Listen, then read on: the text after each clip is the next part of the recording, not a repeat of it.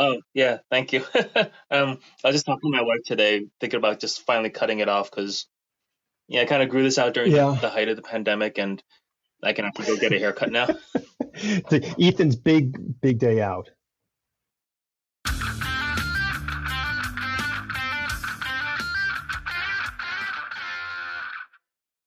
Hey, welcome. If you listened to episode 184 with Jason Copeland, his magnum opus Full Tilt went live on Zoom, I guess last week, and did great day one. He made funding and then some. I think everyone should check this book out because I think it's going to be fantastic. I think it's going to be the action adventure we all need. That's what it feels like. More power to Jason and congratulations to him. I've also completed the draft of the book, so the revision is done, and by the time this airs, I will have gone to and returned from the Nebula conference in Anaheim, which is the annual SIFWA convention, and I'm really looking forward to it. It's my first foray into the writer's world in this fashion. Done plenty of comic conventions for the last 30 plus years, but this is a very different animal, at least internally for me. I don't think there's going to be people sitting at tables with, banners and that such around. I think this is a much more talk and listen kind of place. So we'll see. I mean, I could be completely wrong. I'm looking forward to every aspect of it. Yeah. So hey, let's get right into it. This week's guest is Ethan Young. Turns out we had a lot more in common than I had ever thought. It was great as the conversation unfurled. All these little things would pop up. He is unabashedly himself, which I think is fantastic, and has strong beliefs about comics and his work and the industry, which I don't think is something we should shy away from. I think we should all be really, honest about things regarding how we sort of frame ourselves within the business. And he's a fantastic talent and a really, really good person to talk with. Yeah, this is me and Ethan Young. I'm in Ithaca, New York, where Cornell is. Oh, okay. Awesome. I went to art school in New York City, but my girlfriend went to Wells. Oh, okay. Yeah, that's right in Aurora. 20 minutes up the road, I guess, something like that. Yeah, the town is so quiet. I actually did a little college talk there not too long ago, and yeah, the students are really, I don't know if reclusive is the right word. I think they're just very they're very quiet, they're very posed, they're very poised, and they're not exactly like extroverted. Mm-hmm. So like they're shy as like toddler, as like when I've talked to like some grade schoolers before. They're very incredibly shy and reserved with a lot of their emotions. I think part of it could also be because they're like the generation that kind of missed out on a lot of socializing in high school because of COVID. So that could have been a huge. So this is a recent talk. Yeah, this was only like sometime last year. I think. Yeah, it was just Wells does this like writer series where they just invite authors to come and talk to like people, and then like I'm friends with the organizer and one of the professors there, and he kind of warned me that the students will be quiet and there also won't be a lot of them just because of the size of the university itself. I don't even think it's a university. I think it's still a college. It's tiny. Yeah, I guess so. Yeah. Doing the talk there, sometimes it feels like, if I'm at like a New York Comic Con or something, mm-hmm. giving a panel, if I know the audience is there specifically just to hear about the content that I make, or they're very interested in the subject matter or the themes that I explore, then it becomes a much more comfortable conversation because I know that I'm speaking, I'm preaching to the choir. With these students, I think they were just kind of like, well, come here for extra credit. I think some people at the time when I went there, I was still working for Marvel Disney. So I think there was that slight excitement about that like I worked for this giant corporation that makes 50% of the content we all consume now. So I think that was it. I mean, yeah, maybe you had a magic wand for all they knew, I mean, it's possible. Yeah, that's so interesting. I went to see Oh, wait, I've started going to say a jazz musician's name, and that's not the. I went to go see Ta-Nehisi Coates talk. So Ta-Nehisi, yeah. So he Oh, he okay. wrote that great Black Panther run.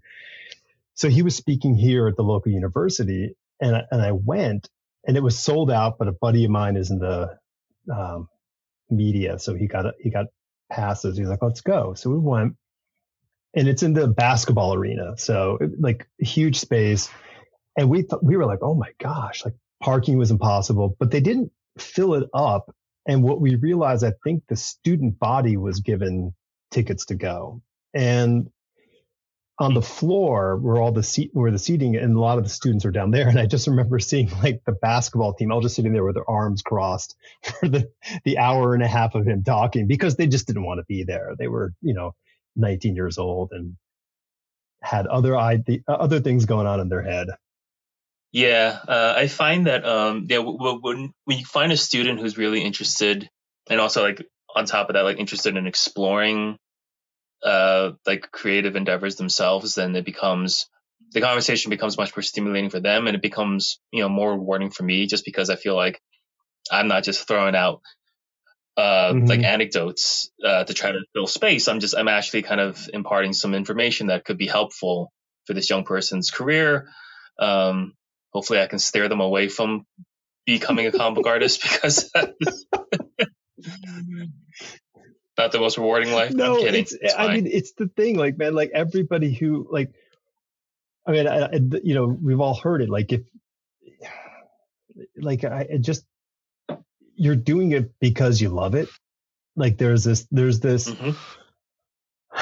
there's this ability to express a story in comic books that's very different than other, medias. So the idea, and especially if you are a person who draws and writes, like this ability to kind of tell a story in this amazing fashion, which is so immediate, but not completely passive. So it forces engagement, and it forces engagement on multiple levels, which I think is very different than most film or television type of storytelling.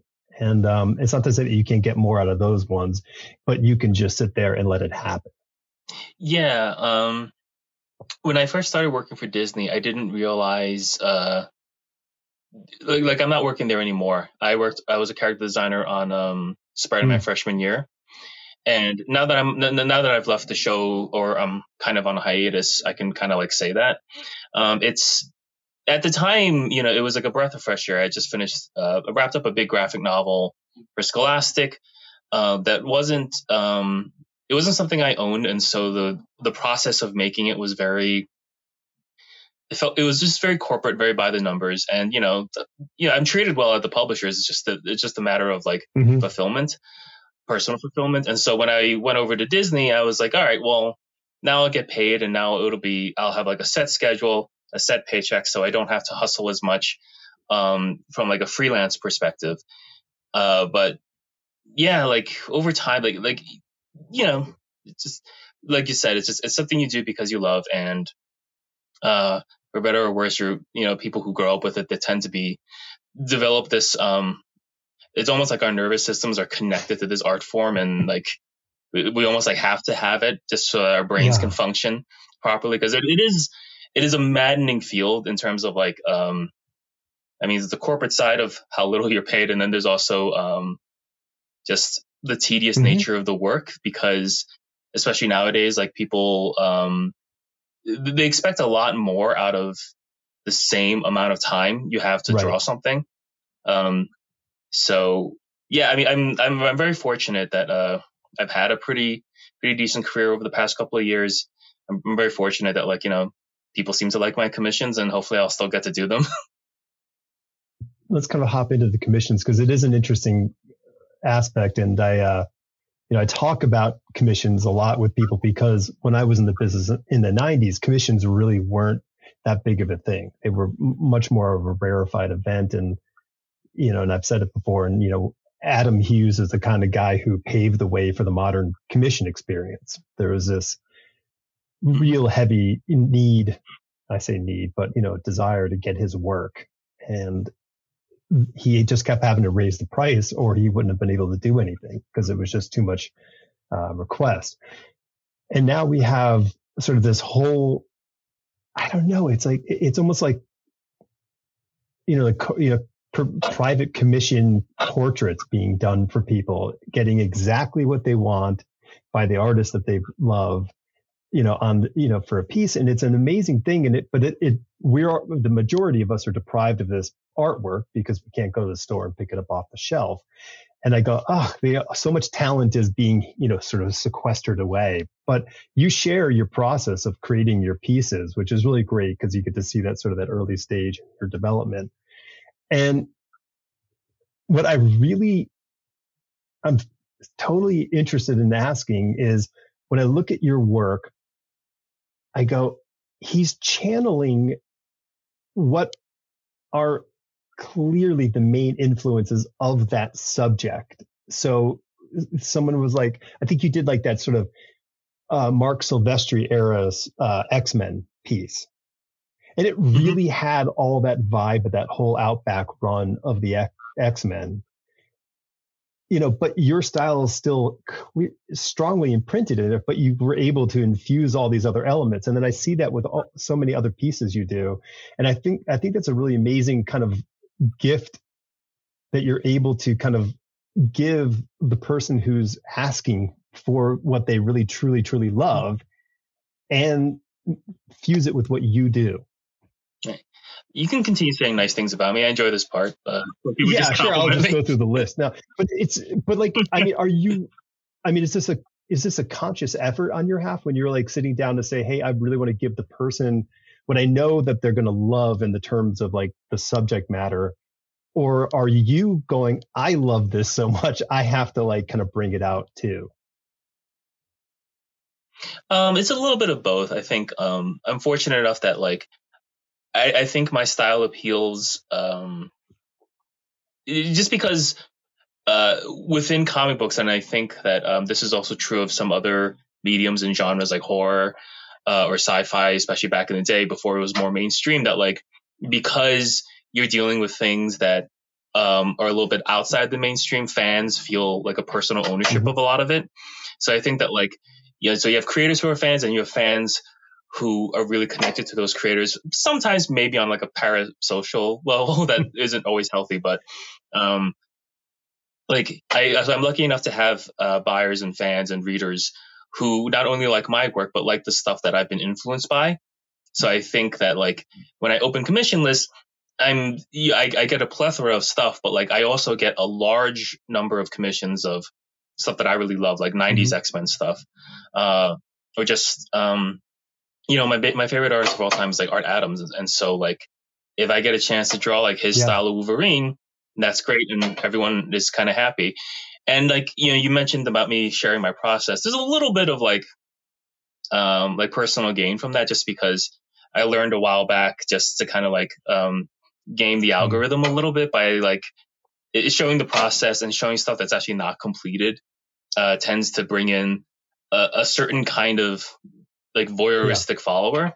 It might not always translate to dollars, but unfortunately, being an artist nowadays, being a cartoonist or illustrator, you also have to be like this cottage industry, and you have to kind of, especially your own social media manager, your own department store head or whatever. Like, it's just there's all these little elements always flying around, and so I learned that like, I'll just consistently post this never-ending like incessant content that just like bombards people. Like, I also kind of at first I was really self-conscious about it because like I didn't want to like annoy people, and I think that's like that's like something that a lot of creators are aware of, that like, well, how much should I post?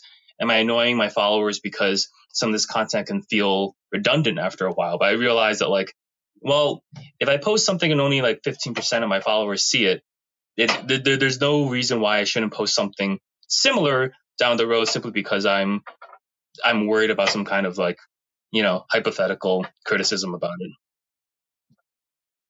Yeah, that sounds a bit granular in a sense of concern, because also people who are interested in what you do probably will be more joyful to see what you do rather than to not.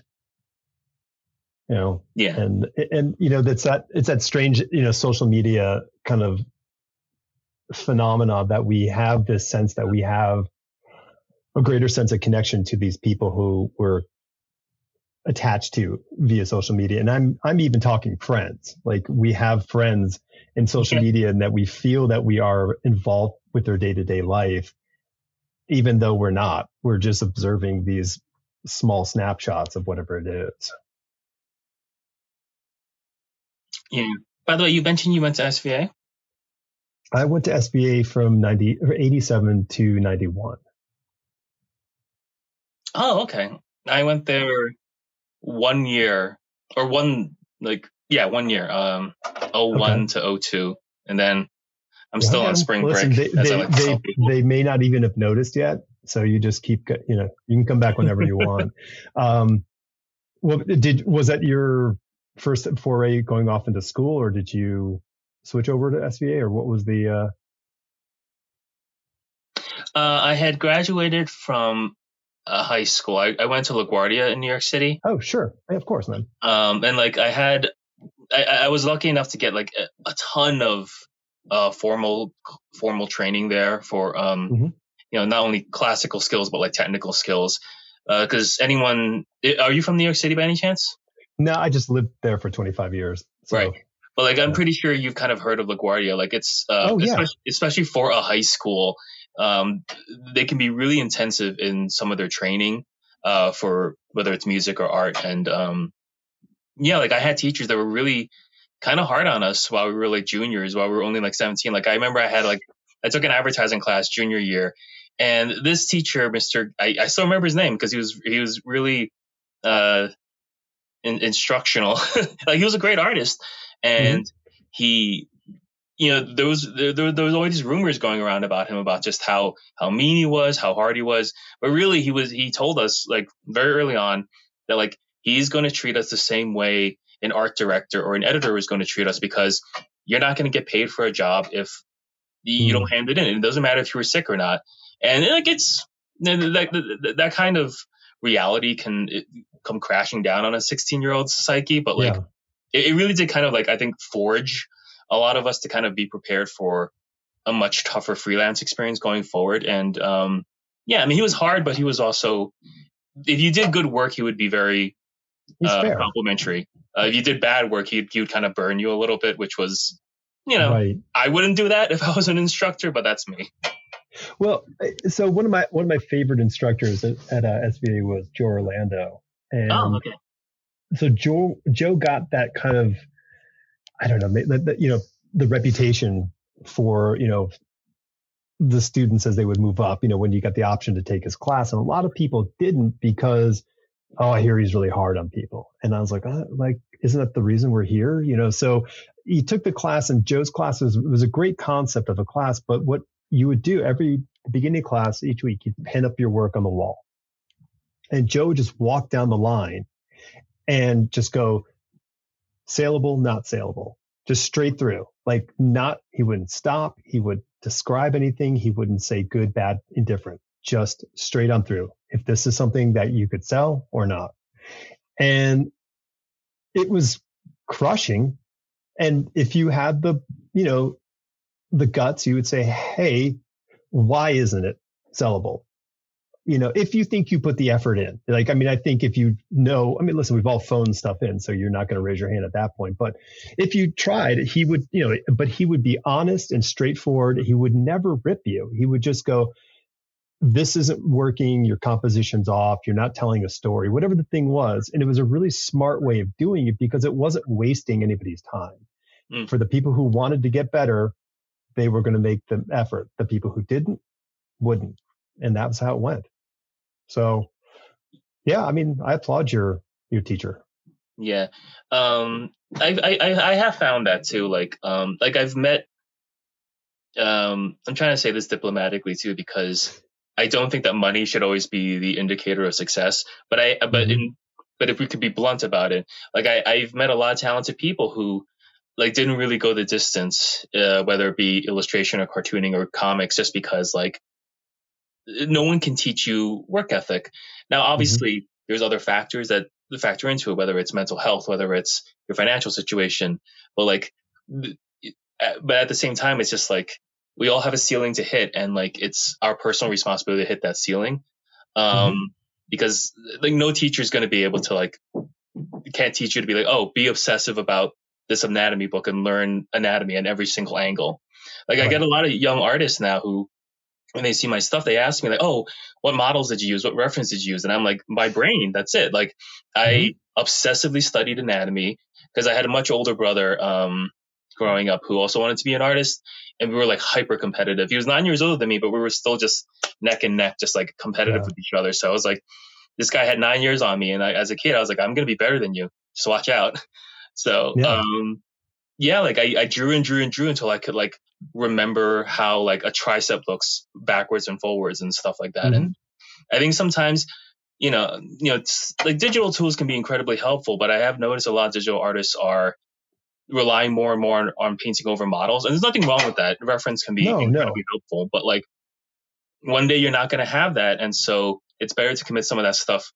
The more you can commit to memory, the better is what I'm saying. Yeah, no, it's so true. I mean, listen, technology is an amazing aid to sort of improve efficiencies or increase volume. But what we, you know, at the end of the day, you know, the software we have in our head and the hardware we have in our hands is really what it comes down to. And I remember teaching students in an ad school, and they were really like, didn't want to do comps. They just wanted to like, oh, I can just, you know, get a picture and write some words on top of a picture. And I'm like, yeah, but a client may not accept that. A client has very specific needs, and you have to fulfill that. And the agency has a sort of a reputation, and you need to be able to execute, or at least communicate to the people who will execute for you. And it just so happened that we had lost power at ad agency, or the design agency I worked for. And we still had to deliver things to clients. So we were doing everything by hand, paste ups and whatever we needed to do, get things done while the power was out. And I said to the student, I'm like, who was sort of complaining, I said, well, what are you going to do if the power goes out? Like, you don't get to go home. Like the client still expects whatever they, you know, have paid for. So yeah, I mean, and I'm like you, man, I've seen a lot of people relying on, you know, photo reference for getting things done, which I think has an amazingly cool vibe to it. But it's like, it makes you dependent upon something. And that's always a little bit of concern for me on anything that I do. Like, I don't want to be dependent on some sort of exterior force or power for me to be able to achieve what I want to do. Yeah. I think you become reliant on it. And then, especially if you're in comic books, you have to you're not just doing one illustration, you're doing dozens of illustrations. Sometimes hundreds of illustrations. It depends how many characters are in the book. If you count each character as an illustration, characters interacting with each other, et cetera, like, you're not going to be able to find every single pose you need. And I've seen some digital artists where it's like, okay, I'm going to have to fake it here and there. And it becomes glaringly obvious that they are not proficient at anatomy. And those things immediately take readers out. At least it takes me out. I don't know how young readers feel anymore. When I was growing up, my favorite video was, or instructional video was when Jim Lee was drawing for Stan Lee. I don't know if you ever saw that video. Yeah, like whenever I remember when it happened. Yeah. Yeah. Like I owned it on VHS. I watched it over and over and over again. And he gave this wonderful advice. Like, the next time you're in a dentist, I'm paraphrasing, the next time you're in a dentist's office, take a look around, because that's not the easiest reference to find. Just try to remember what it kind of feels like and kind of looks like. So the next time you have to draw it, you can at least kind of fake it, and then go to photo reference to kind of fill it in a little bit. Yeah. If you start with photo reference, I just think that like your mind has almost this rigid idea of what the setting should look like, versus if it came secondhand, it was just kind of like, well, let me just trust my instincts about how Yeah, you like if you ask any artist who's just off the street, like, hey, can you draw? Like, yes. Can you draw me a dentist's office? They know there's that long chair. They know there's that circular light. They know there's probably like a light box on the wall for X-rays. Like, you get the general idea, and I think that's incredibly important to have. Like, I think like 75% of what you draw should be from memory. Like, I just think draw lots of things. Draw them poorly. You don't have to draw them well, but at least draw them so that you know how to draw them. Real close friend of mine he does like development artwork for video game companies, and he has a daughter who is now in Cal Arts, and she's a phenomenal artist, like ridiculously good.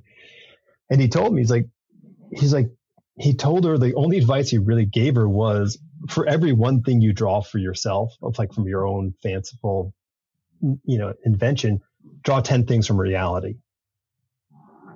And I thought, like, yeah, like that's filling up that morgue of information in your brain that you can pull from to manipulate when the time comes on the piece of paper or the digital, tool, whatever it is.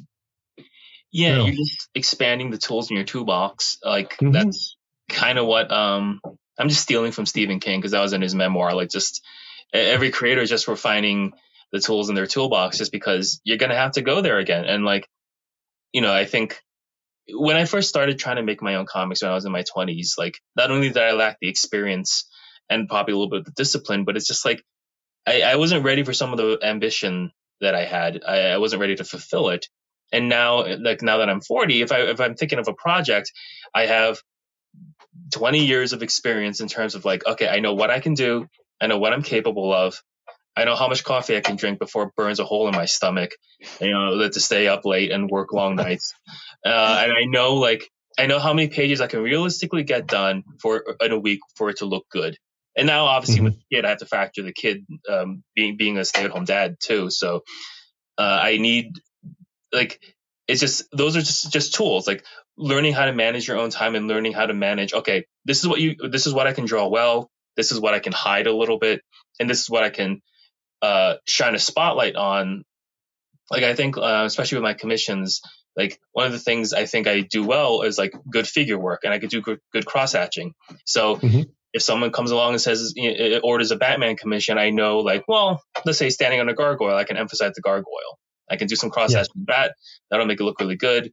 It could be nighttime, and so I can use a lot of black to just kind of hide certain areas, and kind of emphasize like the silhouette of Batman. And so I think that just comes with time and a lot of stubbornness to kind of draw things over and over and over and over again. Dude, so this made me remember, you said something that made me remember, and I guarantee you're gonna go, of course. So it's maybe you went to a fancy art school as a teenager, but anyway, maybe it still happened. But when you were young and you had to do an art project and you were, a little bit better than the average, student in elementary or middle school, you could really, kind of flash it up with, cross hatching and all sorts of these kind of like what were relatively easy hand skills, at least for me at the time, but they would just totally like show off, like in the classroom. So you would do these things, put your assignment into the art class, and you get a good grade. And everyone's like, wow, because you could put all this work in at a quicker pace than the kids who really don't have that early facility with the drawing, with the eye-hand coordination. So, so you're just doing like the homework assignment, but like with way more grown-up skills. Yeah, my high school was very competitive, and there were a lot of good artists, and when I first went there, like, I was the best artist in like my junior high, my elementary school, which is not saying much. So by the time I got to this big fancy art high school, I knew there'd be some competition. And like my drawing class was surprisingly competitive right freshman year, that like there was a student who really didn't like me. And one time we were on a lunch line, and he went to get my attention, and I said, "Oh, hey, what's up?" And he goes like, he literally just blankly just stated to me like, "You're not the best artist in class, right?" because there was like another good artist, but no, I was better than him. I was better than all of them. But that's beside the point. No, I'm sorry, I was better than all of them in the end. I'm not trying to say I'm the greatest. I'm just saying that I was better than those people. But right. Yeah. No, like here's the thing. There were some talented people, and I worked harder to be better than them because it's just like. Well, so that's the thing. I mean, so I feel like there's such a, I feel like an outcast so often in the term that I am so bloody competitive. And if there's no one around me, then I have to be competitive with myself. Like I have to outdo whatever the thing that I did before.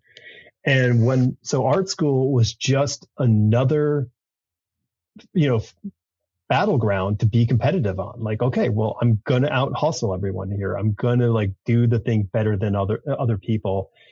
And it wasn't not to say that I was the best, but I was going to like, no one was going to outwork me. Like that was my attitude through school. So I think it's like, to me, it seems like a good way to go because otherwise you're complacent. Like that whole phrase of like, oh, I'm pretty happy with that. Like that's never uttered. I've never said that. Like, I just don't think that. Yeah. I mean, I don't know if it's good for my mental health. I'm pretty sure. No, it's not totally not good for mental health. No. I'm pretty sure like if our parents were a little bit nicer, maybe, but like, like unfortunately that is the way I kind of became. And like I said, like I had an older brother who I was just hyper competitive with and that carried over. Like I'm trying to be better about it. I'm trying to be like I'm still very, very competitive. I'm still trying to get better every day, but I'm trying to not. When I was younger, I would like put other people's work down, maybe not publicly and maybe not, behind someone's back talking to a friend, but in my mind I would.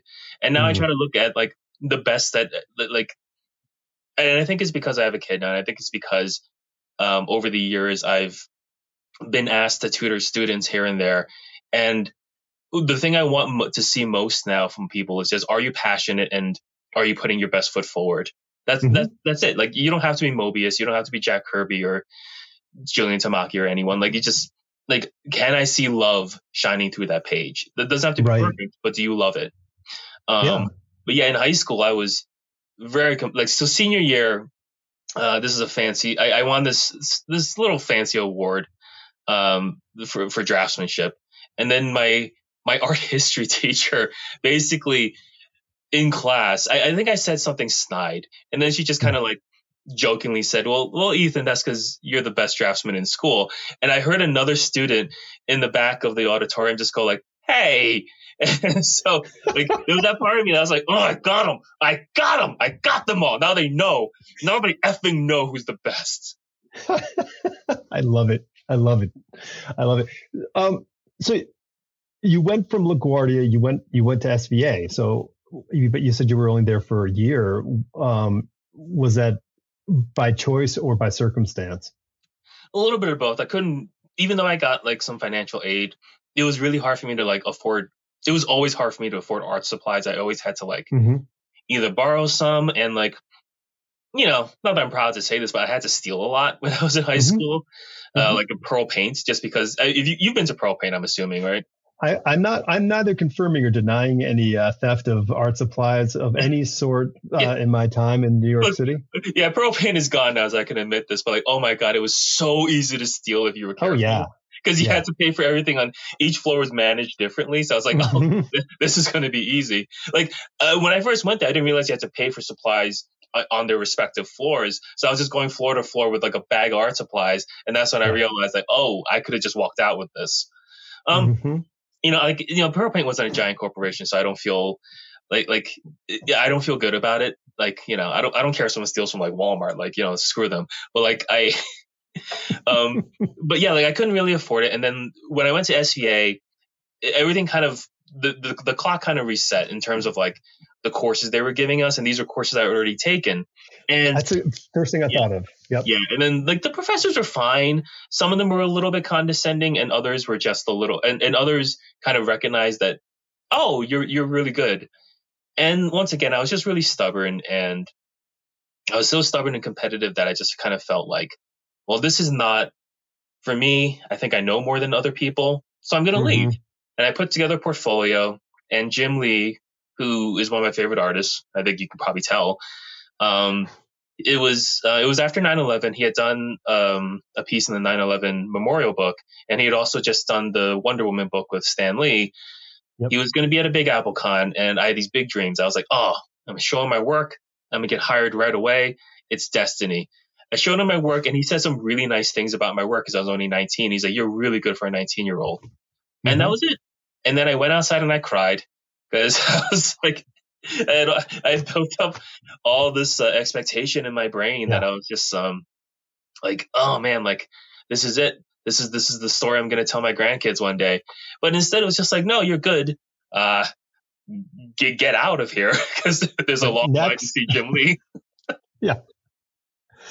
Well, yeah. Oh man. Yeah. No, I had that at 15. I went to DC at 15 years old thinking this is it. Like I'm going to roll back into high school, and say, see you later, that kind of attitude. But, yeah. And when it's funny when you were saying when going to SVA, the first thing that flashed in my head was like, well, first year at SVA is all foundational stuff.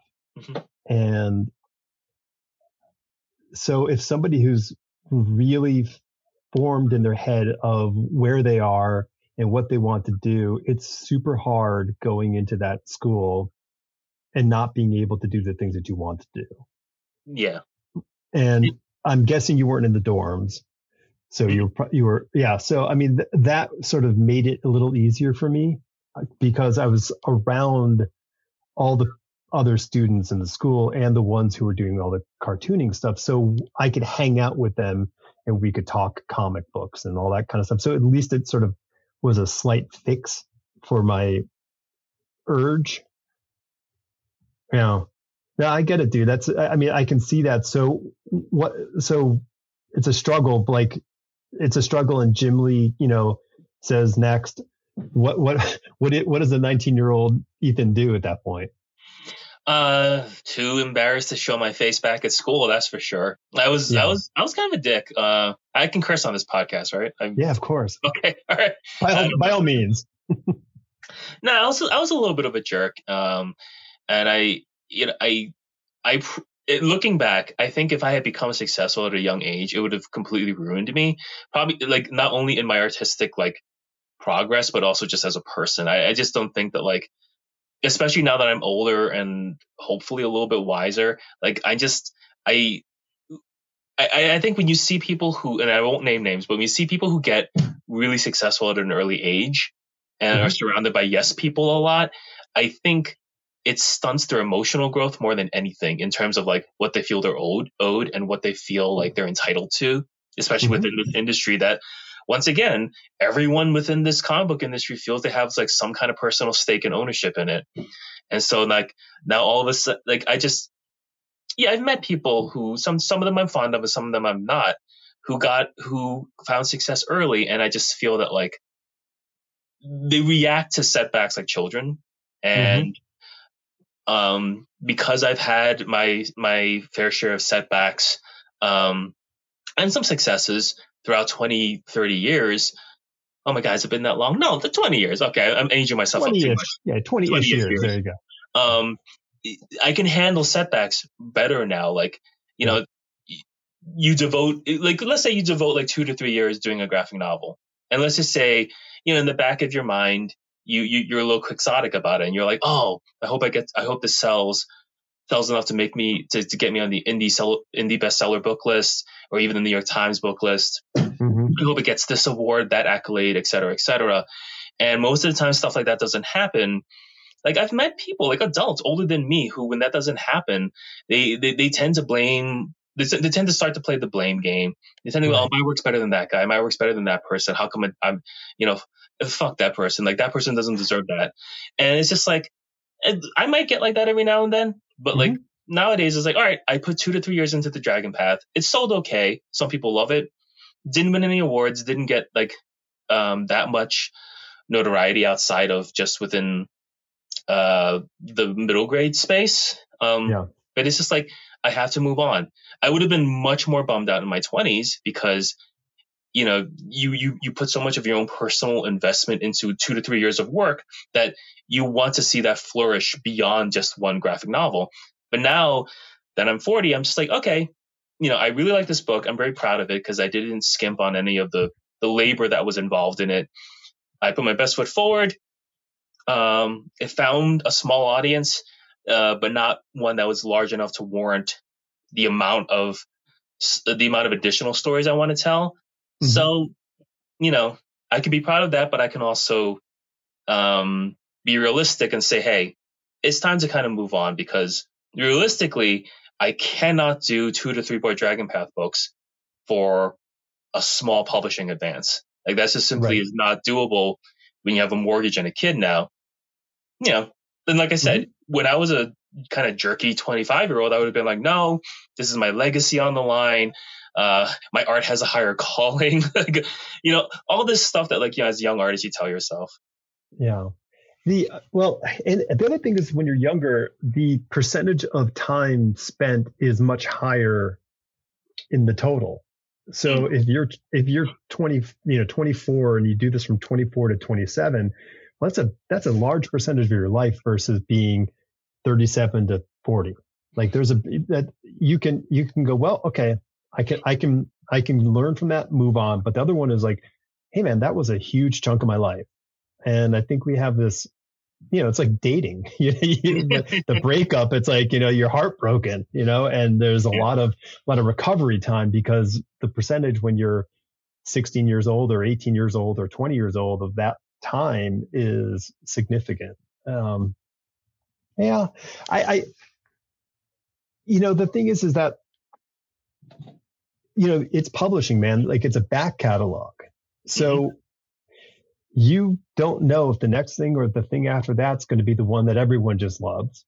And that creates pressure on publishers to put the older thing back out there, because now there's this whole new audience that says, I got to have everything this person does. Well, then everybody benefits in the long run. So the good thing is just, you can always move on and always do the best work you can do. And eventually something will strike. It's just kind of how it goes. Yeah.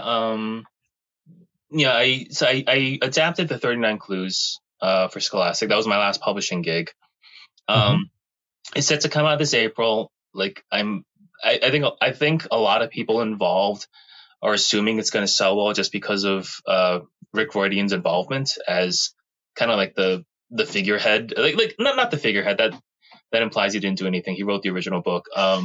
He's more like, not mascot, because that's insulting. Like, he's just the inspiration, the emeritus, like, because they're still putting his name. I like that. Yeah, they're still putting his name up front, kind of like, Stanley introduces, basically. Yeah, like emeritus of the series, because he wrote the first novel back in 2008, and it had a huge following.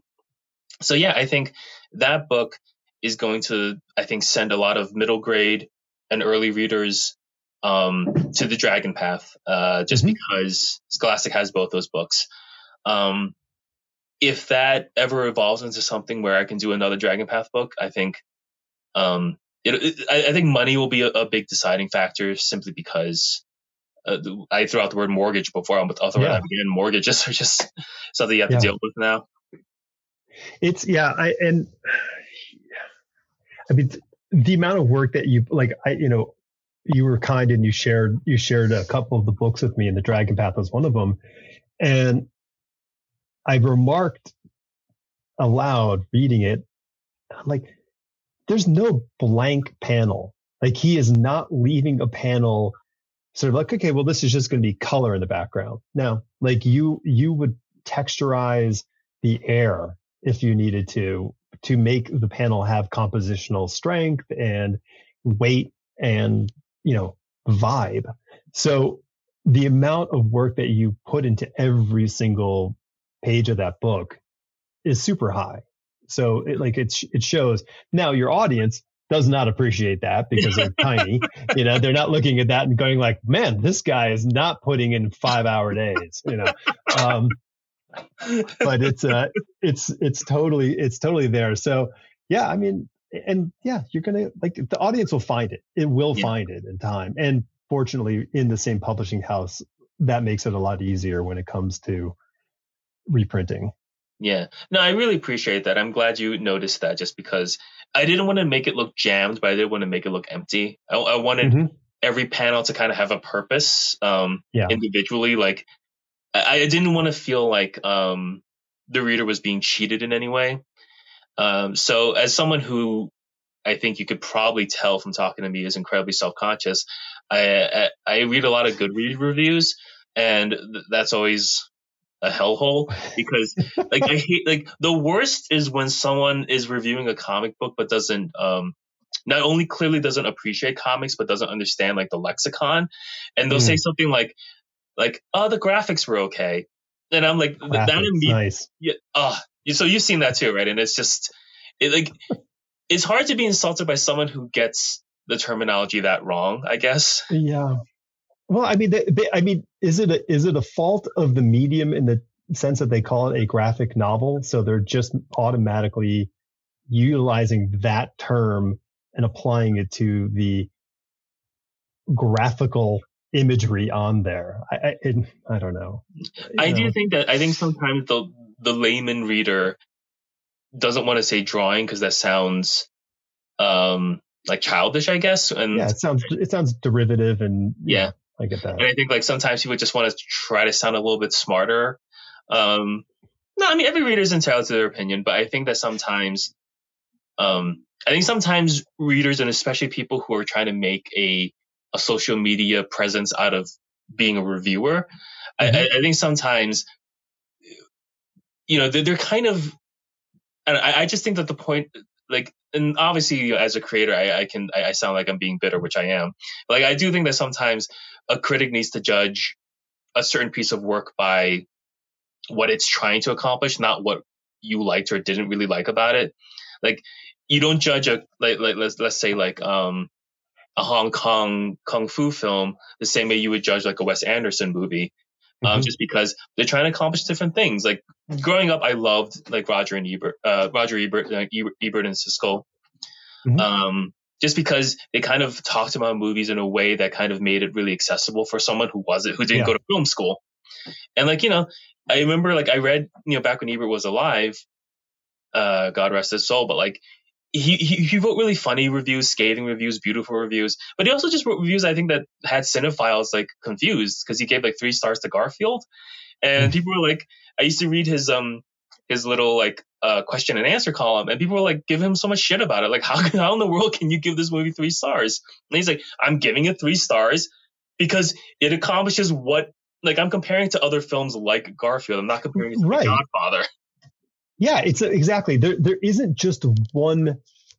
There's not just one bar that everything's measured on. So because it would be like, well, we're judging Barney against The Wire. Like you don't like it doesn't work like that. Like you have to judge things in relationship to the common comparable.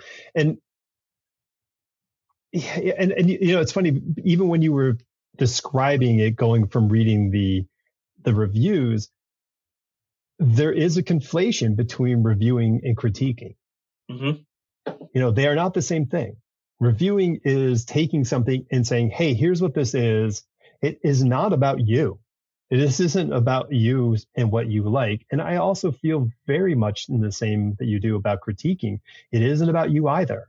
It's about trying to understand what the intent of the creator's effort is and putting it in context with the world and the other works in the like.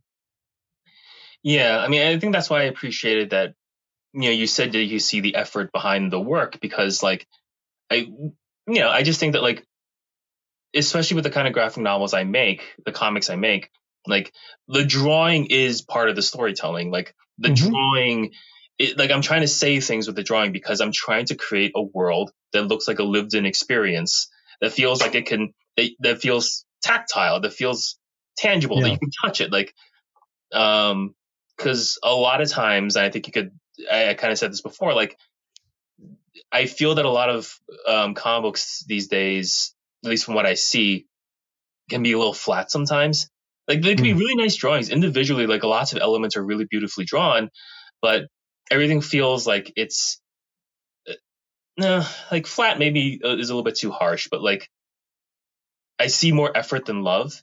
And sometimes. And even though I just said that I like that you noticed the effort I put in, but I also, I want to feel, I want people to kind of look at it and just kind of feel like they can step into that world. Right. It was like when I started the Dragon Path, like it opens with these big vehicles, and like I hate drawing vehicles, but I was like, you know what? If I was a kid, I would love to see this right now. I would love to see something almost that's physically impossible, but can exist within a page like this and feels real to me. I realized I just insulted a whole generation of new artists, so I apologize for that too. No, I think, and I don't. I mean, this could be a separate, a completely separate conversation in the whole show, and it's right in its own right.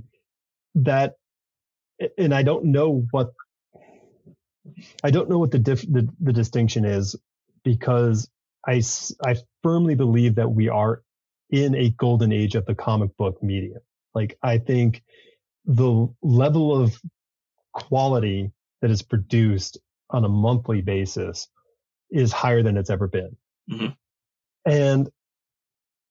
But I also feel that there's a lot of work being done that is relying upon whatever technological advancement there is to make it look the way it is. And when I say that, I mean, I don't see a lot of artwork with a lot of weight into it. Not a lot of people are putting a lot of black into their work. So you don't see figures with shadow and backgrounds of shadow, because we have this amazing technology at our hands with Photoshop for coloring that can create these really beautiful and lush pieces, but it doesn't have the same sort of sense of weight when there's this consciousness of the penciler illustrator putting down black. And so like, why does the world look at Kevin Nolan and Mike Mignola with these giant glassy eyes? Is because, well, these guys are so good at putting weight into artwork. And I'm just using them as extreme examples because most people don't get that far into it. So, no, I completely agree with you there. Yeah, because like, it feels. Here's how I would put it. Like, sometimes I'll see like a beautiful drawing of like DC superheroes and stuff, but it doesn't even feel like they're remotely inhabiting the same space. There's lots of individually well drawn characters, and they're arranged almost as if it's a collage. And it's not like the way like yeah, obviously, like I said, I'm gonna pull up one of the greatest, Jose Garcia Lopez. Like when he drew, my head was no, you took the words out of my head. It was like, I guess someone can say like, oh, well, isn't that the same thing that he did? And I was like, well, yes, but like those characters felt like they were occupying the same space because their poses are balancing each other out. Whereas like nowadays, like you said, with Photoshop, you can basically work your way around bad compositions.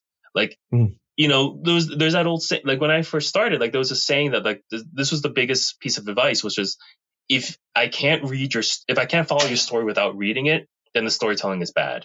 Sure. Like I should be able to follow what's happening without having to read the word bubbles. And it's just like, and does the art pass the squint test? Like, can you just make out what it is by squinting?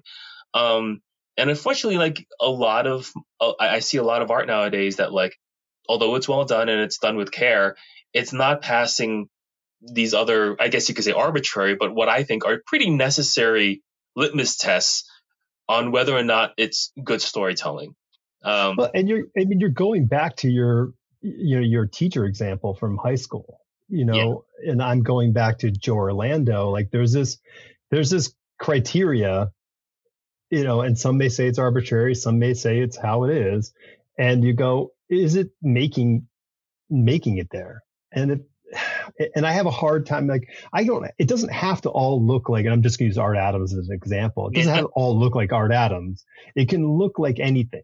I mean, I think, looking at Dragon Path, you went down the hardest road possible by doing a illustrative comic book style for a middle grade book, where so many of your sort of peer group of people producing middle grade, they do very much reduced style of artwork to tell the same story. And I think about that, because my work has always been very detailed and very sort of traditionally formed. I go, oh, I envy anybody who can kind of have a nice loose style or very, animated style, because it's, and not saying it's easy. I'm just saying it doesn't require 50,000 lines per page. You can kind of make shapes. And I looked at the book. I'm like, man, he's put so much work into this for that market. Meanwhile, like Nanjing, I'm pronouncing that correctly. Yeah. Nanjing. Yeah. Like, I mean, that work is absolutely like spot on appropriate in that market, like what you're trying to relay there. Does that make sense to you? Like, yeah. You went like double time on the Dragon Path, which I'm like, whew, that guy's got some. Yeah, I think at the time I had this like romantic sense that it was going to be my last graphic novel. I think I was just like, oh, if this doesn't hit, I'm just gonna leave. And then the Marvel job came along. I was like, well, I'm leaving anyway. Right. But comics always pulls me back in because I hate myself. So I'm going to torment myself for the rest of this year when I'm done with my commission list. I mean, so like I got out of the business at the millennia, but I stepped my toe back in 3 different times because I don't think you can really truly stop loving your first love. Like, it's just one of those things. You're like, well, this seems like an interesting or fun thing, or I want to do this. And you kind of dip your toe back in and say, okay, I'll do it. And then often it upsets you, but, yeah. Yeah. I'm trying to be very cautious about how I approach comic books again, because I know that I want to produce it all myself, and self-publish it as well for the most part. Mm-hmm. Now, whether or not it gets collected elsewhere is a different story. But I just know that I don't want an idea I have to be churned through the kind of traditional editorial process where it becomes something different entirely because it might sell better. If something I make is a little esoteric, I would prefer it stay that way. Which sounds, I know I'm stubborn, so I know I can't change anyone else's mind right now. But yeah, I just know that the next thing I do, it has to be something that I truly love doing. Otherwise, I'm just going to either resent it while I'm finishing it or give up on it. And I don't want to do any of those two things. I want whatever I'm doing to be as fulfilling as possible while I'm doing it. Because even sometimes, when I open a commission list and it's really fun, and I'm very fortunate that the money's been good with my commission list. I feel there are times when I'm like, oh my God, what did I do? Why did I leave it open for that long? Because I feel bad when a customer and a buyer has to wait a little bit longer. Right. Right. Because, the reality is it's like some of these commissions, it's like you could pay your rent with that money, and you're giving it to me to basically draw on a piece of paper. So I want to make sure not only do you get your art on time, but you get the best that I can produce for that money. Mm-hmm.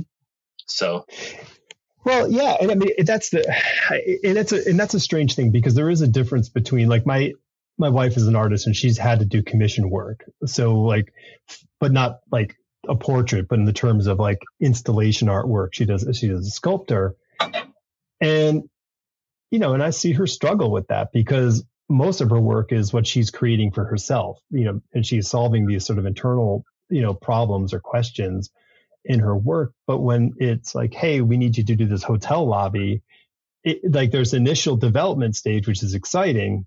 And then it's a sort of this production aspect of it, which she finds herself going ugh. And in my design work, it's the same thing. I love the development end of it. It's just this sort of middle area where I go, oh boy, I got to deal with all this client issues and blah, blah, blah, blah, blah. So I get that on the commission end, because it's not specifically your creation, and it is not something you're putting out there in the market with that excitement level. So like if like Marvel said, hey, we want you to draw this 4 issues of the X-Men, you'll be like, you're excited because you get to draw the X-Men. So that's going to be kind of cool. So it's a different kind of mental game that you have to play. Yeah, but at the same time, like you said earlier at the top of the podcast, or at the top of this interview, sorry, like the commission game has changed so much now, and I think, yeah, a lot of artists are just because, you know, I know I've spent the better chunk of the last 15 minutes criticizing modern artists, but I do think, yes, there are a lot of talented folks out there, and like I think there's only so many comic projects and availabilities to go around that, like, now we have a lot of talented artists who I think are not only making a really good amount of money from their commission list, but like a pretty sizable amount of their yearly income from it. And I think, yeah, obviously social media helps with that, but it's just like, you know, it's reaching that level of like that, finding that balance. How accessible am I to people? How fast can I do these commissions? And what is the level of quality I can provide for each commission with the time frame that I have? Mm-hmm.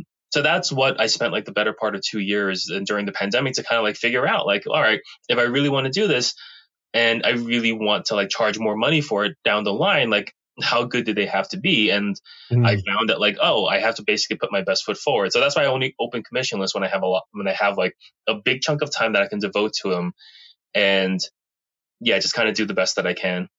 Well, I think the standard, and I'm going to use the gold standard again as, you know, Adam Hughes. Like Adam is the gold standard when it comes to commissions, and everybody else has to look and go, okay, well, if you're going to get anywhere in that neighborhood, you have to produce something that is so unique, so beautiful, so captivating that people are going to be willing to say, yes, I want to make this exchange. And there are people doing it. There are plenty of people out there doing work, you know, on par with what Adam does, but he created the model. The world has now sort of changed and following his lead. Yeah. And then it's also this kind of like if you're Art Adams, you know, like, and I'm lucky enough, I have some original Art Adams art from Monkey Man and O'Brien, but like, you know, there's also the, what's the term I'm looking for? Like the old statesman, kind of like, oh, he's been around for a while. Yeah. That's kind of like the austere of it. And that comes with a higher price tag as well. So yeah, I think that's why last year I was like, you know, so when I was working for Disney, I was like, all right, I'm allowed to do non-Marvel fan art in the meantime. And so that's when I started toying around with like, well, what if I do a double page spread? Would anyone be interested in that? Yeah. And I don't see a lot of, like, there are people who do large commissions, but not as many as you would think. And so like, okay, I can try to plant my flag here. Like, all right, who wants a double page spread? Yeah. And I'm fortunate that only 3 people ordered double page spreads this commission list, because I don't know how much more my back can really take just because. So it's like, okay, that's a good amount. And when they're done, I can show them off a little bit. But like, yeah, I think if it was any more than like 5, I would have really regretted it just because of preparing all of that. It's the physical, like now that I'm 40, it's the physical toll. Like that's the one thing I miss about being 25. It's like, I can just torment my body. I'll be like, this is all future Ethan's problem. Like, I'm going to stay up all night, eat garbage, drink tons of coffee. Yeah. But now it's like, nope, I have to go to bed sometime. Hunched over a drawing table. I mean, I remember I had a moment of panic in the 90s. I felt like my eyesight was going, and I went to an eye doctor, and he tested me. He's like, yeah, your eyesight's totally perfect. He goes, but what you're doing is you're just overtaxing your close focus. So he's like, every hour, just take a 5-minute break and look out the window, and just for a few minutes, just look out the window, let your eyes relax.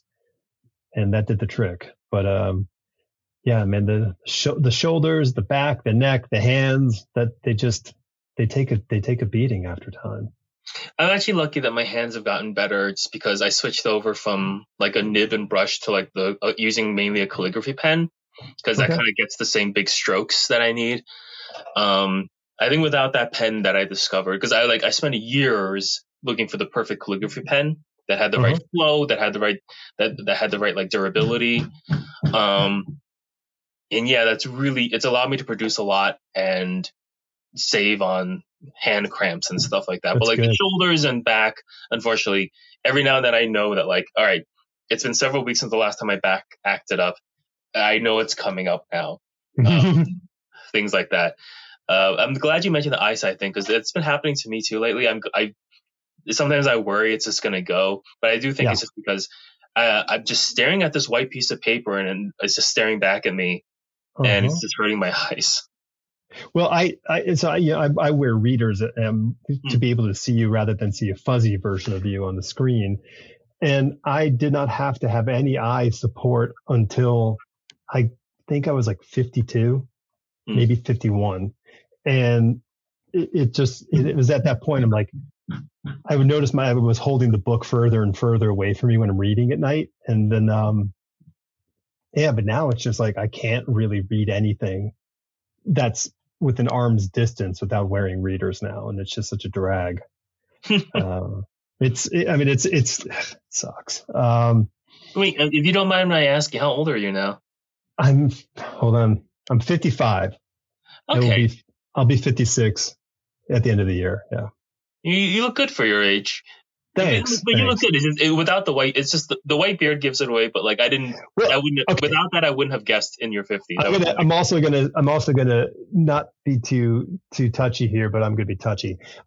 When I had hair and I was a absolute white-headed blonde, like my hair is so pale and blonde that my beard has always looked like this. I had a little bit of red in it because I have redheads in my family, but yeah. So, but yeah, if I shave, I look much younger. Yeah, I would imagine. And a little pudgier. Okay, let's talk about Art Adams. I don't mind talking about Arthur. I'll give you my little Art Adams rundown, and then I want to hear how your whole thing goes. So I discovered the first bit of Art Adams artwork I saw, what I didn't know what it was. Like, I think he had done a cover for something and he just signed it Adams. And I thought like, does Neal Adams have a kid? Like, that was my mind. Like, I didn't know. He does. And then Long Shot came out. I was in high school. So I was like, peak comic buying, nerddom age. I was just so into comics. And this thing came out and it blew my mind. Like, I hadn't felt that sort of taken away and engaged into a new comic book since the Micronauts came out. Now, I loved my Daredevil runs. I loved my X-Men runs. I loved all the Moon Knight and the New Mutants, all those things with all those amazing artists, but the thing was, they had existed before. These were new. And when Long Shot came out, I was just blown away. I'm like, this is the guy, and, then he did those strings with the New Mutants and the X-Men annuals and all that kind of stuff. And it was a, glorious time for me, especially as someone really focusing at that point, saying, I want to get into comic books. So Arthur was a real big kind of, encouragement factor. And I remember going to the Creation comic book shows back in the Roosevelt Hotel, right next to Grand Central Terminal Station. And he was one of the guests. So this is like 1985, maybe 86. And I was just blown away. Like, this is the dude. So how did you discover Arthur's work? So growing up, my brother was 9 years older, and he gave me, I remember like a lot of my comics were just stuff that like was left over from his collection. Yeah. So I didn't have a lot of complete runs. And I don't know exactly when the first time I saw Art Adams was. But I do remember the first Art Adams comic that really grabbed me. And I think it was X-Men Annual number 12 with the High Evolutionary. Mm-hmm. And it has the backstory with the X-Babies that ends up leading to the Excalibur Annual. Yep. And then like, that was when his style was starting to like really crystallize. Like his chins got a little bit bigger and things got a little boxier. And I remember like just being in love with the X-Babies. Like I loved the way he drew Little Wolverine. I loved the way he drew Mojo. Like I couldn't. I mean, obviously Mojo is probably a little problematic. That's because it is kind of like, oh, look, he's fat. That's why he's grotesque. And it's like, you definitely would not design Mojo today. But like just the way he was like drawn, like I had never seen a villain drawn that way. I had never seen designs like that on a page, and it just completely blew my mind. And then when I got a little bit older in junior high, I was collecting like, I think what also kind of drew me to Art Adams even more was because a lot of the other artists I love, like Joe Madureira and J. Scott Campbell at the time, and like Ed McGuinness and all those guys, were all just people who learned from Art Adams. Like, sure, totally. He's quietly like one of the 10 most influential comic book artists in North America, and basically from there I was like, all right, I got to track down all his X-Men annuals. And then there was that New Mutants one he did right before annual number 9, I believe. The New Mutants special leads into X-Men annual number 9 with Storm. And then I was like, all right, I gotta get his Gumby. And then his new Fantastic Four, that 3-issue arc was fantastic. And yeah, basically, and then like Monkey Man and O'Brien came out, and that blew my mind. So basically, like, I just went around just hunting down everything he did. The Action Comics number 1 annual post Crisis. Yeah, I love that thing. With Batman and the Vampire. It was Giordano inking, right? I think so. Yeah, which I thought was, I think it's Giordano. Anyway, I mean, I loved those inks on there because it felt so different than Terry everything Austin. else. Yeah, I was just like, oh, this is so kind of cool because it didn't feel as sort of like, pixelated as Terry's inks could be on somebody. Like there was this kind of cool weight. Yeah, so it was it was Adams and Jim Lee and Todd McFarlane. It's like I want to draw like these 3 people. And then like as I got a little older, I also like every other kid loved Dragon Ball. So like Akira Toriyama's art became influential. But yeah, like it always goes back to Adams in terms of like when Adams was I think the art style that kind of like revealed to me that like, oh, you can leave your mark on art. Like but before that, when I was a kid, it's like all comic book art was impressive to me because I didn't know how anything was done. Right. Like I knew Neil Adams. Like I had some reprints of like Green Arrow, Green Lantern that had a coffee stain on it, and I just loved it because it was a comic book and I could tell it was somewhat realistic. Like Art Adams, his style I think just spoke to a lot of young people because it's like it's the art that's meeting us on our level, and then it was a big change. So I'll move the dial back, a few years to what inspired Art's work, which was Michael Golden's work. Like where I think without Michael's sort of, we don't get what we call Todd McFarlane's Spider-Man webs. Those are Michael's webs, and what Todd and what Arthur, all these guys kind of pulled, like they in the 80s were able to, I think just because of the decade itself was a very sort of kind of colorful decade. I think there was this kind of vibe that was happening, and we had seen people like Frank Miller really kind of change what his style was from, the Daredevil stuff to going on to Ronin and then going into the Dark Knight Returns, seeing Bill Sienkiewicz evolve into what he became. I think there was this kind of like, I think that awakening, like where you can kind of put your mark on the world, I think really kind of came, and Arthur did the same thing. He's like, here's what I love, but I want to make it look like this. I want to make it look cartoonier or whatever the thing was that he was kind of saying he wanted to do in his head. And then, I think Jim loved Arthur, but Jim also loved, John Byrne, and he did this amazing fusion of John Byrne and, Art Adams, and sort of created like a perfect comic book look, and, it was a really kind of cool time. It's cool. I love thinking of that, how that evolution works. And yeah, I mean, God, I mean, yeah, I would love to see Arthur do more work. I'd love to see more storytelling from him. Yeah, I remember the last thing I collected from him that wasn't just covers, because he did like I think like 10 years ago he did a big run of kaiju covers for IDW.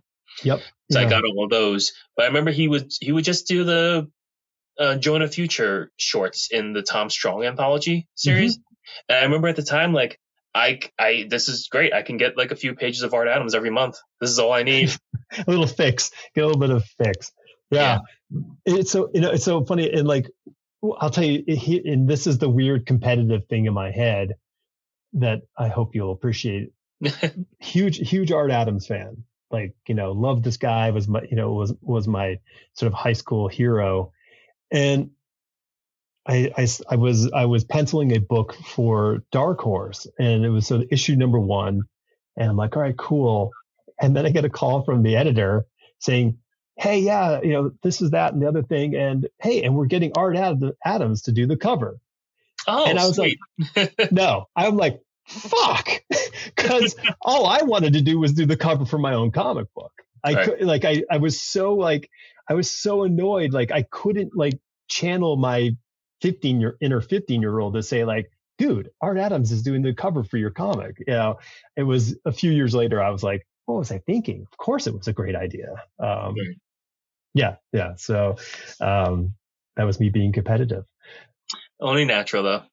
Which is only natural. Like we said, it's a good thing to be competitive so long as we have some distance from it and we can kind of reflect on it, hopefully for the better. Yeah, and be nicer people in the long run at the end. Stop being overtly competitive. That's always a good thing, unless you need to be, because they're asking for it. I suppose sometimes, yeah. Nowadays, I would like to think the work speaks for itself, but every now and then it's like, no, I gotta flex a little bit here now. Well, I mean, honestly, that might be the reason that, like I said, I reached out to you, because I'm like, because the work that you're putting up, I'm like, this is like, they're the flexes. I mean, they're these really beautiful pieces of artwork, and I'm like, this guy's got like, you just had a very, like I said, you were infusing these things that I thought was a really thoughtful approach to creating action superhero, commission artwork. And I thought, like, oh, that's just kind of a cool approach. So being thoughtful, let's talk about what I think is an incredibly thoughtful work, which is Nanjing. Oh, okay. Like, what's the evolution of this? How did this come around for you? Well, so at the time I had finished high school, the Japanese occupation of the Republic of China was always something that, like, I at least kind of casually knew about just because of my family. They immigrated here from China and then had me. And there was like, there was a lot of animosity towards Japan from my parents. It's because, and I don't know if you've ever seen, like, have you ever seen the show Kim's Convenience about the Korean, Yes. The father has a lot of animosity towards China. I mean, not China, maybe China, but also Japan. Right. And it's just something that like is like a casual thing amongst a lot of us a lot of Asian Americans of this generation. Yeah. Just like, oh yeah, our parents came from were born right after World War II, and so that is their milieu. That is the setting for how they view world politics on the Pacific. So, I was when I first learned about it, I think I felt a sense of like almost like a nationalistic duty to do something about it. And I was like 18. I was a stupid kid. I had read, The Rape of Nanjing by Iris Chang, who passed away. And I read a few other like shorter history books that mentioned it. And in my 20s, I thought I was ready to do that book. And I really was not ready to do that book at all. So I decided to do a book about my life instead at that time, which was me, my girlfriend, and we started like rescuing cats and stuff. And I worked in Humane Society. So when that was done around 2013, my career was a little bit more stable, my freelance career. I didn't really have a lot of like proper comic credits to my name. So I just started like, you know what? I want to revisit Nanjing as a concept. I want to see if I am both thoughtful and skilled enough to basically approach the story now with the kind of care and maturity that it kind of requires. And yeah, I did like 60 pages just all by myself, and I thought about self-publishing it. I had a Diamond account as a self-publisher. I showed it to the person who was in charge of the account at the time, and she gave me some advice. And then I reached out to a friend who knew someone at Dark Horse, and as luck would have it, they were pretty open to kind of looking at the project. And you know, the editor at the time was Jim Gibbons, who became a friend, and yeah, he really liked the project. He championed it, and then I was very fortunate that Dark Horse, you know, took a shot on me. So it all worked out, and the book it did pretty well for the kind of release that it was. Like it's only in black and white.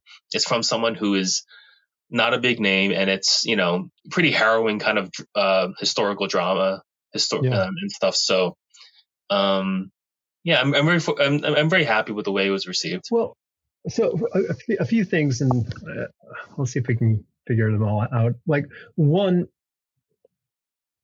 what did you like? What was your idea heading into it? Like, and how did you like create this storyline for the comic? Because it's a really interesting way of telling it, because you're in the middle of it with these characters versus looking at it from an external point of view. You're not giving this sort of like, here's what's happening and what's moving around. You let the characters say what they know, and they don't know everything. So there's no omniscience in this. This is very, you know, first person. And did anything else inspire you in creating that? Like, were you looking at other works and saying, oh, I like how this is done, or like films or books? There were a couple of films that were made later on, in between me doing my book and me being 18. They kind of like, you know, made over in China, that kind of like dealt with the tragedy. And, you know, I watched it and I was inspired by them, but I also kind of didn't want to be too inspired by them, because I didn't want to end up plagiarizing too much of it. But I did kind of take from it some references of like, oh, well, that's probably how the clothes would have looked, et cetera, et cetera. Okay. But overall, I think when I was first trying to do the project, like especially like in my 20s, I just didn't have experience making books, and so I didn't really know where the best place to start a story was. And I think having characters being thrown right into the situation and throwing the reader into that situation, like media res, I think, you know, that sense of kinetic confusion, I think I used that to kind of masquerade shortcomings in a way. That's kind of like, okay, look, I'm not the greatest historian. I'm not a journalist. I wasn't there. So there's things I don't know. There's things the readers probably don't know. So let's make that the case for everyone here. And that also kind of just heightens the drama right away, because you're immediately just thrown into this scene where, like, you know, you see the captain basically need to find resources right away.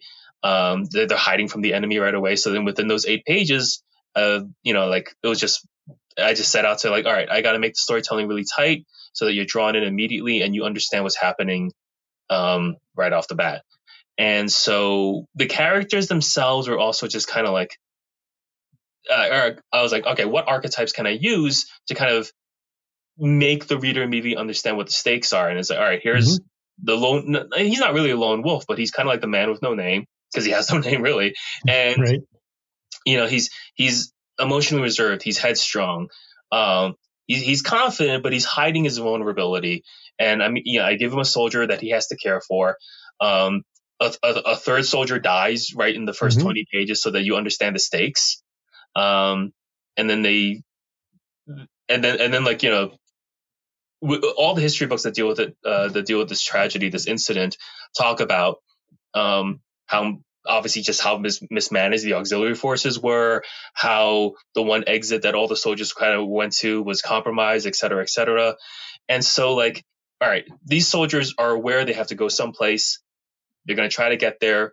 If you know anything about the history of it, you know they're doomed. And if you don't know anything about the history about it, you fear that they're doomed. So that was basically it. And it's just like, all right, let me try to do the best I can do. As it was a big undertaking at the time, and I felt like, looking back, I'm still surprised I pulled it off without screwing it up too much. Well, did you? I mean, I'm gonna write down my answer. Okay. Did you sit down and write a script? Not really. A lot of times, and I'm sorry. No. Okay. Okay. Yeah. I basically, a lot of times the way I work is I will do layouts and thumbnails. And within that process, important dialogue will be laid out. Mm-hmm. Like with the Dragon Path, because it was signed after I finished the first 24 pages when Scholastic signed me, they kind of require a little bit more process to be examined. And so I did the layouts and a PDF of the entire 200-page book. But usually, when the way I used to work was, okay, I have a scene in my head. I know what the big flashpoints of the story are. I know we have point A, point B, and point C. I'm not 100% sure what goes in between those, but I know the emotional heights that these characters need to go through. And then I'll sometimes do some layouts and some, just some write down some dialogue, like, okay, what's exposition, what's character development, and just kind of build around there. And it's a very, I think you could say, like, haphazard way of approaching comic book making. And I think this is also one of the reasons why I mainly just work by myself, just because my process is a little unconventional, and I feel like I'm the only collaborator that understands my process. Ethan, I think it is not unconventional, because the majority of comic book artists who are also writing their own stories that I talk with predominantly work from thumbnail towards script. Like, there's this, because I think we have a leading edge of telling story visually. So we lay onto that and go, okay, well, this is the easiest way for me to get from point A to point G, and I'll work my way through there visually, and then kind of elbow it and muscle it and kind of grind it out to figure all the little details out. So I don't think it's too far out of the ordinary in that respect. Because often you just don't sit down and go, okay, page 1, panel 1, it doesn't really work that way. I mean, you have to outline however you outline. And if it's with drawings, that's how you do it. That makes me feel a little bit better. I know I'm not the only one then. Yeah. No. It works. Yeah. I mean, for me, it works. And more than anything, I think, like, because when I'm doing something, I want to make sure that the set pieces feel right. Like, I think, like, when you think of, like, great movies, for instance, and, I sometimes think that the comparison between comics and movies can be fraught, because I think sometimes, especially nowadays, like, people think of comics as a launching pad for movies too much and TV shows.